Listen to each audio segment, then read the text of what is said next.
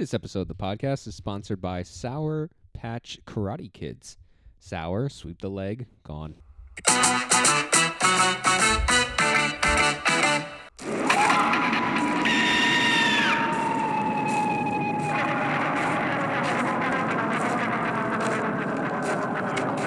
Ladies and gentlemen, boys and girls, children of all ages, those who identify as non-binary, welcome back to Roll the Credits, the podcast, the only podcast that gets really quiet. The music fades away. And then it's just like, like a big spooky ghost. It scares the fuck out of it you. just jumps out of your fucking face. Hard pan over to like a screaming child. Yeah, like some red dickhead ghost that's just like, and it's going to make you go, oh. I'm Matt. I'm Zach. And today we're going to talk about jump scares. Mm-hmm. So, jump scares. Okay. Beautiful, beautiful jump scares. How they've ruined horror. Exactly. Like I'm not gonna sit here and defend jump scares. I don't plan to. I have like two jump scares that I want to talk about that I think are good, and they're not from horror movies. Oh, okay. I have some points to make about like why jump scares are like necessary in horror films. Yeah, I definitely think there's something to gain. Yeah. And understand why they became so popular. Mm-hmm. So would you like to start? Come on. What do you want to do first? You want to do like why they're bad or why they're good? I think we should do. I think we should do good. Good or bad? Just because we know, like as horror fans, we know that jump scares are horrible. Right. Well, so we'll end on that. Well, let's understand too a little bit about like the change. Mm-hmm. Like why jump scares started to become so popular. Mm-hmm. So one of the things that I looked up during I think one of the first recorded jump scares was from cat people. Mm-hmm. And one of the things that somebody took away from that was this idea of it's this sudden burst of fear. Mm-hmm. Like that being a really, really creative way at that time to say like we want to be able to invoke some quick fear to be like, here's a scary cat person. It's like, whoa. And it's like that was out of nowhere. It like caught people off guard. It made people pay attention to the movie more. It's like there's definitely a value in a sense like that. Yeah, it definitely like it's a in retrospect, because it's been overused to absolute shit. Yeah.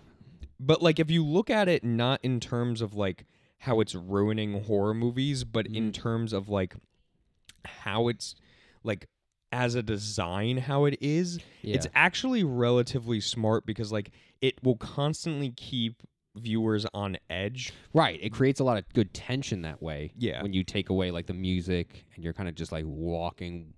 Because, I mean, like one of the things that I found to be really interesting about that is the fact that it's like creating a sense of familiarity with the character. Yeah. Because it's like, well, now you're walking with them too. And it's like you're also like the character's tense and you're tense because you don't know what's fucking happening.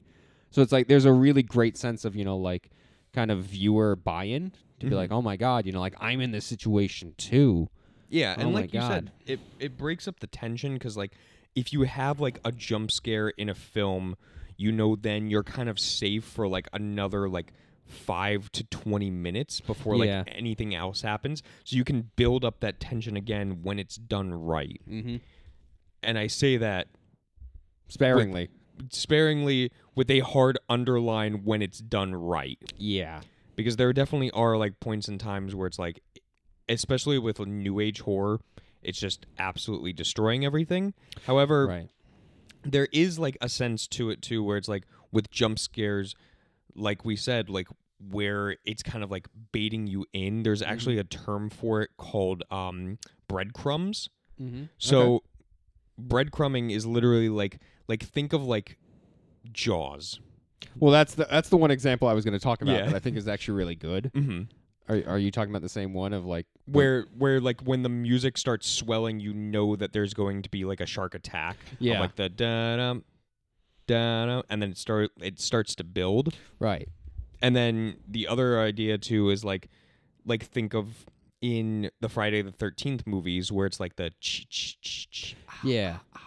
it's like when you hear that Jason's about to kill. Right. I mean, that's a really cool, like, musical cue to be like, oh my God, something's going to start happening now. Yeah. Like, you're right. I mean, that's a really good way of doing it. And I think for, like, Jaws, my example was of him, like, throwing the chum in the water, and it's like the shark just comes up. Yeah. And it's like, oh shit, here's the shark. Like, that's cool. And it is technically a jump scare, because here it is that it's quiet. He's just throwing the like the fish heads in the water, and then it's like boom, now it pops up. Yeah. But it's done in a tasteful way of being like, oh shit, here's the shark now. Yeah, where it's like, and even in that one, it's like there's no music added. It's just like literally the shark pops up. Right. So it's not invoking this thing where it's like, again, Hollywood has done to absolute hell, where it's like using music in order to add to the jump scare when like you can have a scene like in Jaws where it's like you don't need the music, you can literally just have something being shown on screen and then terrify you. Well, I think that's really good too, because it's like one of the things that really resonated with me when I was looking into this more was that same sentiment where it's like jump scares then become less about what's actually supposed to be scary, and then it just becomes more about like the music or someone yelling. More so the noise, I would call it. It's more about like we just talked about like Cucamonga, when it's like that movie, it's like the one jump scare it has is because it's really fucking loud. Yeah. It's not because it's like here supposed to be like your corpse basically walking towards you, which is a really scary thing. Yes. It becomes more about here's loud noise, and then you just get startled rather than like actually appreciating what's supposed to be scaring you. Yeah, like you look at something like The Strangers, which in my opinion has like a really, really unique jump scare because it's not really a jump scare, but it is at different points depending on like who's watching it. And it is that scene where it's like, I forget her name, but fucking Liv Tyler's daughter is in like the kitchen, and the main stranger with like the bag over his head is just in the background. And it's this cool idea where it's like there is no music, there is no like close-up shot, there is no cue that he's there, he's just in the background. And once you as the viewer finally like see it and notice it, then it becomes like a oh fuck, where that's a jump scare to you because like you've noticed it at a different point than everybody else, and then you can point it out to a friend, and then they can be scared by it. Right. It's referred to as dramatic irony when we as the viewers know something that the characters don't. Yeah. Which also a good example to that too is that I think about like the fireplace scene in Hereditary. Yeah. Where it's like the son's walking through, he finds his dad all charred with the book, and it's like you see her in the corner. Yes. And she doesn't particularly run out right away and start shouting, but it's like what you're mentioning. It's like the tension to say like, oh shit, she's there. When is she going to start running? Yeah. Rather than like, it's just like, it just popped out of nowhere. And Hereditary actually has like a jump scare that like is worthwhile because like literally right after that scene, there's like a pin drop. And then there is a music cue where it's just like a loud kind of like meh sound to it, and she runs from out of the opposite corner at him.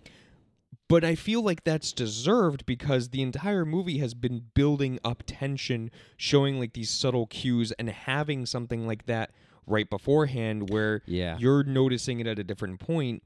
So that movie can do a jump scare because it's actually well deserved at that point. Yeah, that's a big part too that I think about with jump scares is that, you know, like rather than it just be like normal movie, normal things are happening, and then it's like boom, scary. It's like it then becomes more of it when it's done well of like, well, do I still feel tense regardless? Am I still feeling that tension throughout the movie? And then this just happens. Yeah. Rather than it's like nothing and it's all fucking peaches and cream, and then a spooky ghost pops out. And you look at like some really, really great horror movies in the past where it's like, you know, you look at like the original Omen had like, I think 3 jump scares in the film. Yeah. You have The Shining, which had, I think, 2.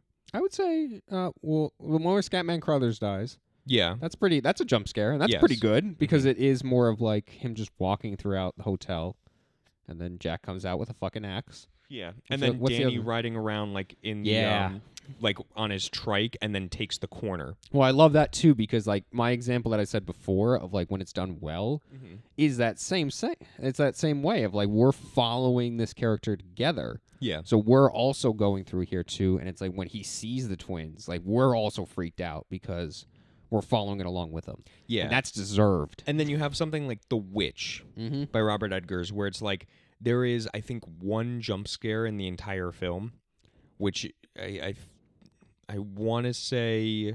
Yeah, I'm struggling to think. I would probably say like the one jump scare is when like the son like walks through the woods and he comes across like the witch's hut and like she like grabs him.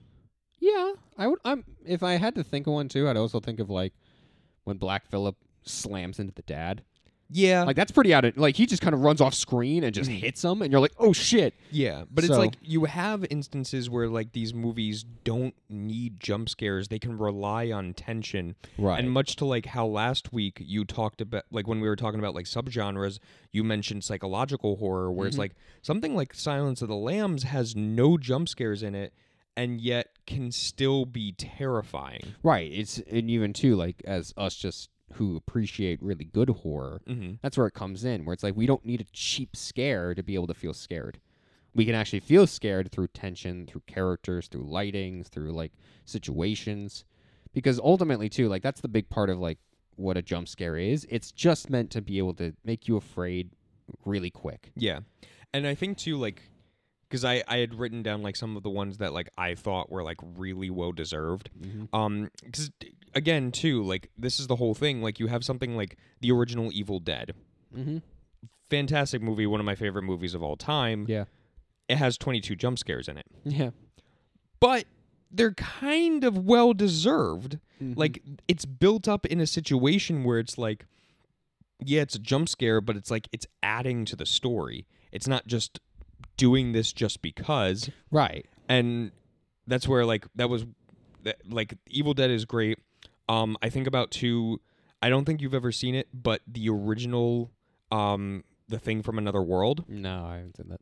There's like this really cool and kind of funny thing where it's like throughout the entire movie they bumped up like the sound for everybody like opening doors. So it's like very clearly like turning the knob and then type sound, and they do it for about like an hour until finally they open the door and the thing is there, like in the doorway. That's cool. And it's like, okay, that's well deserved. Yeah, because they're setting it up for you, but you don't know it. They've set it up the entire movie of you kind of like subconsciously being afraid of like, okay, what's behind that door, because it's such a louder experience. Or kind of building some safety, because you could be like, oh, well, the door's just loud. Yeah. And then it's like, well, it's loud, and then it becomes louder because of the monster. Yeah, exactly. That's great. Yeah. Yeah. The Exorcist 3. Yeah, fucking love that movie. One of the best jump scares ever Snap, in film. zoom in, the fucking music hits. It's like, it's dessert. It even has the fake jump scare of that one guy being like, what the hell are you doing? Like, I'm going to report you. What's your name? And it's like, and I love that too, because it gives away, like, it's kind of like a swerve, and then it becomes like the actual one. Yeah. But I really like what you said before too, of like a jump scare progressing the story, rather than it just being like, oh, he jumps out and you're scared, aren't you? But it's like, well, does it actually help like bring the story closer? Yeah, and that's the thing too, is like jump scares as a whole can appeal to a wider audience of horror. Yeah, because of course. Unlike people, like, there are, like, I would say, like, we're in the minority here where it's like, we like kind of slow burn horror. Yeah, where it's like, we appreciate the tension. It can be methodical and it can build the tension, and then you get like that payoff of a scare at the end, where most people don't really like that. They want to be scared throughout the entire thing. Right. So it's like jump scares will keep a general audience more in tune with the film and build up that kind of like endorphin of like, oh my God, like here comes like the next scare. Right. And I mean, I think about even too, like how you know, they make videos of that shit of like people watching a movie and then they're like, man, and it's kind of fun then to be like, oh, well, you get to watch them get scared. That was but there's no art. That was the entire basis of like the trailer for the original Paranormal Activity too. Yeah. It wasn't showing the actual film as a trailer. It was showing the audience in like dark vision freaking out to moments of the movie. Right. Which that movie's boring. So yeah. Like the last 5 minutes are where everything is. Exactly. But yeah, I mean, a lot of times too, where it's like, I think about like jump scares, like you said, like it's cheap. It's supposed to be, and it does convey a lot because it doesn't have to be building up to anything. It doesn't have to be like setting up something to be really, smart. Mm-hmm. It just has to fucking scare the shit out of you out of nowhere. Yeah. And I think about like other things too, like when we talk about like Skinamarink, which is a really good version for both of us of like just I'm sitting there sweating bullets the whole time. Yeah, nothing's happening, but I'm afraid something will happen. Mm-hmm. And then when something does happen, it's deserved because I'm already feeling that the whole time. Yeah, like you feel tense the entire film. Right. But then you have other stuff like we were talking about where it's like, I think about those fucking like The Nun or like Insidious. I have stuff about those, so don't worry. Oh, okay. No, go ahead then. Yeah, because I feel like at this point, like it's time to talk about like what's wrong with jump scares. Yeah. And well, we didn't just do all that? Kind of. We more so talked on like what the bright side of jump scares are. I think all of my points I just made were against jump scares. Well, yeah, like I said they were cheap. Overall, how is that good? Overall, I agree. Like I think that jump scares are like horrible for horror, and it's ruining the franchise, or not the franchise, the genre. Yeah. But it is kind of necessary in a sense. However, I did some research, so all the things that I just mentioned, where it's like, you have like classic movies, like again, like The Omen that has like 3 jump scares, The Shining that has like 3 jump scares, the original Exorcist has like about 10 jump scares, I think. Yeah, I can't forget too much on that. Blair Witch Project has like 0. Oh, it has the one. The standing the witch in the at corner. The end. Yeah. Yeah. That's kind of a scary moment. Kind of. It's not real. It's well, not it pans over to him standing in the corner, so it's kind of like, oh shit. Yeah, but like all these, like basically like horror classics that like don't really have any, and then you have like new age stuff where it's like, so Paranormal Activity 5, fuck off, 29 jump scares in it. Yeah, which translates to because it's like an hour and a half long, so every 5 minutes there's a jump scare. Yeah, that's too much. That's just like exhausting. Freddy vs. Jason 24. Ah, Jesus, that movie. Annabelle 2 23. Who cares? The Nun 22.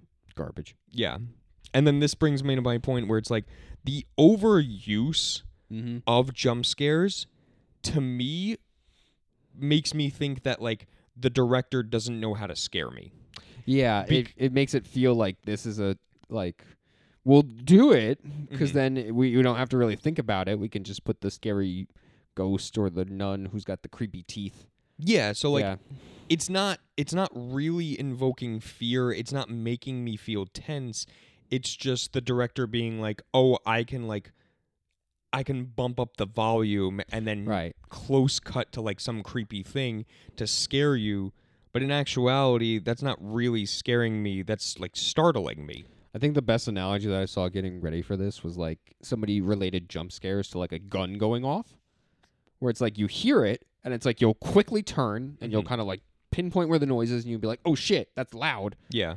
But I mean, that's all. And then once you unless realize, they point the gun at you. Yeah, well, that's what we talk about. That's real fear then. That's real fear. But yeah, I mean, like that's what I think about where it's like it invokes that quick, like the amygdala is like the fear center of the brain. So it's like that's that quick kind of like neuron snap where it's like, oh shit, there's the fear. But then the shitty part about it, to me also too, like I think about like the shitty part about jump scares is 2 things. Like one, once you identify what it is, unless it's actually pretty creepy, like it doesn't do anything. Yeah, and unless it's got that like, oh shit, what the fuck is that type feel to it, it doesn't last more than that 2 seconds. Right. Which isn't really scary then. Yeah. It again brings up that kind of feeling of startled. Right. And it's like, I can be startled. It's not going to get me fully. It's just going to get me for that second. Like, do you want to get me for a second or do you want to get me for 90 minutes? And that's my other point, too, which is like what I feel like what happens with movies that, like you just mentioned, are heavy in jump scares. They become like diluted to the point where it's like they're not memorable and they don't really have a shelf life.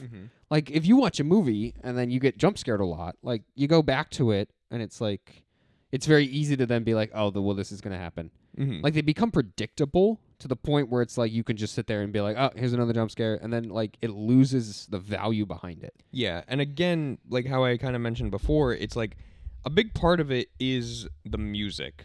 Yeah. Like, it's the noise amplifying and it's like the music being, like, cranked up. Like, I was like doing a little bit of research, and like there was one person that like made me think of a movie that I'd never really thought about before, but is it Lord of the Rings? No. With creepy Bilbo? No. But that was like a weird, that is a weird jump scare that isn't necessary, but like it does get you. It's the one I think about often. Yeah. So the remake of Pet Sematary. Okay. In the trailer, like it's the family like going to the house, and then about like 15 seconds in, there's like a massive tractor trailer that like flies by, and like I would assume that it hits the kid, but like the way that they amplified the sound of like the tractor trailer was kind of like you would notice a tractor trailer coming. It's not just gonna be like dead quiet, and then immediately when it's in front of you, then you hear it. Right, ghosts and shit like that makes sense, but like when it comes to like vehicles, like fuck off. Yeah, unless it's like a Prius, which under 5 miles an hour, it's silent. Yeah. Wow. But the one that like always stuck with me, like since I was probably I want to say like 13 or 14 when this movie came out, but The Woman in Black.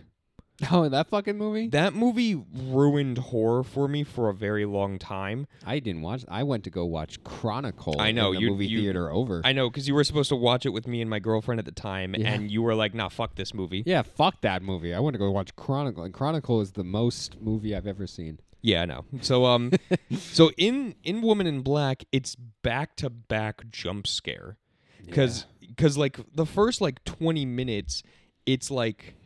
Daniel Radcliffe's character like walks into like the broken down mansion, and isn't it like the dog? Isn't there like a dog?